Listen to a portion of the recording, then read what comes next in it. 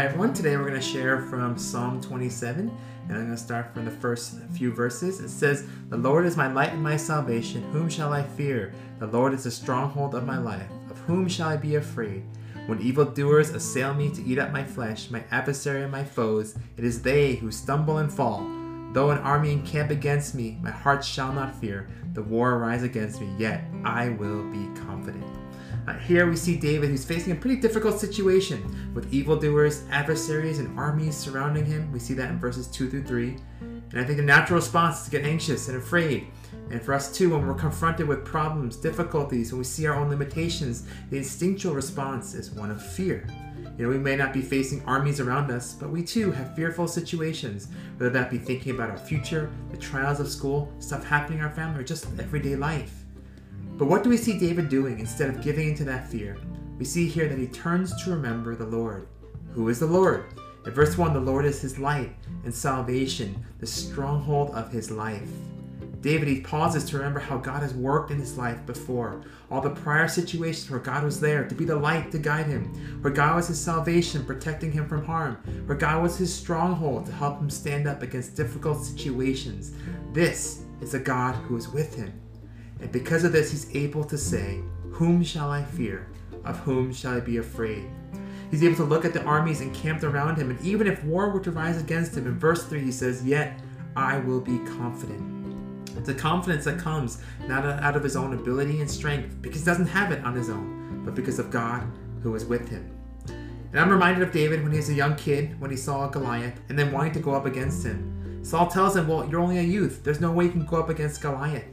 But then in 1 Samuel chapter 17, this is David's reply. "But David said to Saul, 'Your servant used to keep sheep for his father, and when there came a lion or bear and took a lamb from the flock, I went after him and struck him and delivered it out of his mouth. And if he arose against me, I caught him by his beard, struck him and killed him.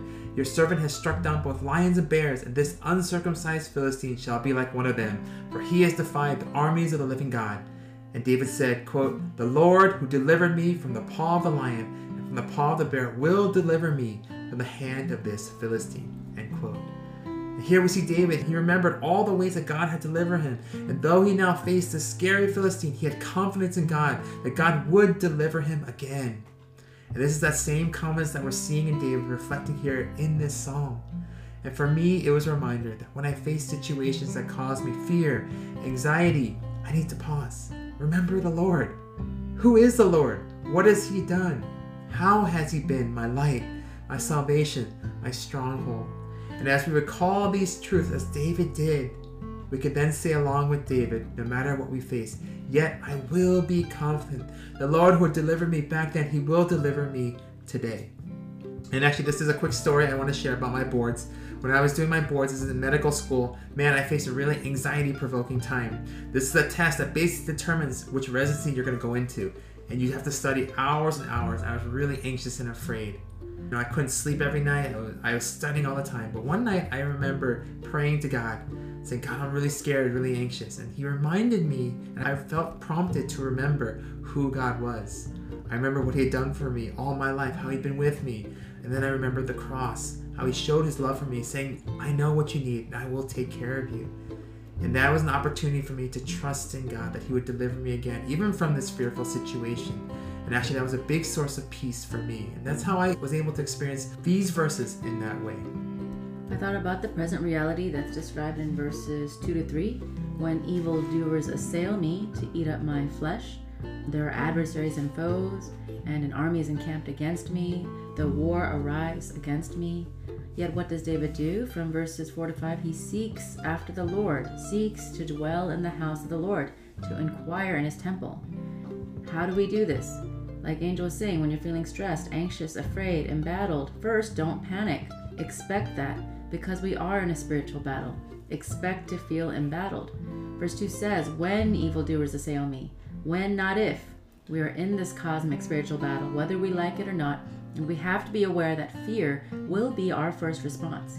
But when you're feeling afraid, don't give in to those fears, but seek the Lord. Read God's word and pray.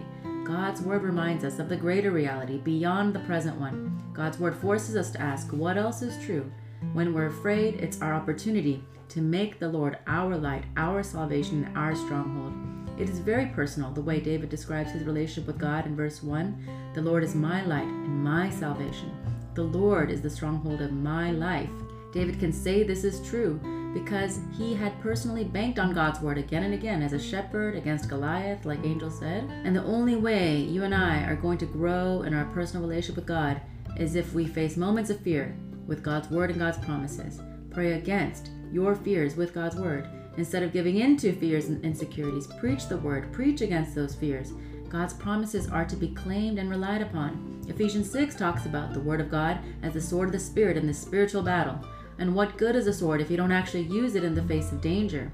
When you're afraid, go to God's word, pray using the promises there. That's the only way your confidence will grow. And you can say, like David, the war arise against me, yet I will be confident. Whom shall I fear? Of whom shall I be afraid? And I just want to carry on that theme a little bit more. I think as I was reading through this psalm, especially verse 7, 8, 9, 10, it became very real. Because you see David, he said, I'm confident, Lord's going to provide for me. And then we come to verse 7 where he says, hear, O Lord, when I cry aloud, be gracious to me, answer me. And then you have said, seek my face. My heart says to you, your face, Lord, do I seek. Hide not your face from me. Turn not your servant away in anger. O you who have been my help, cast me not off. Forsake me not, O God of my salvation.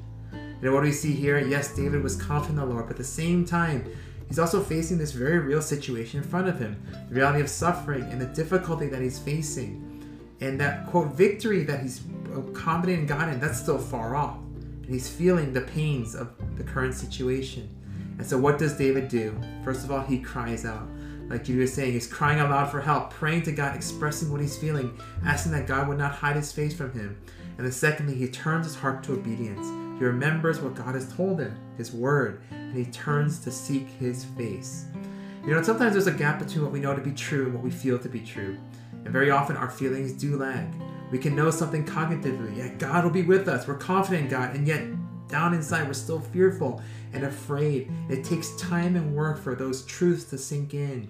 And we see a bit of that in David here. He's crying out to claim God's promise, and he's instructing his heart to turn in the right direction, that rather than be full of fear, seek the Lord's face.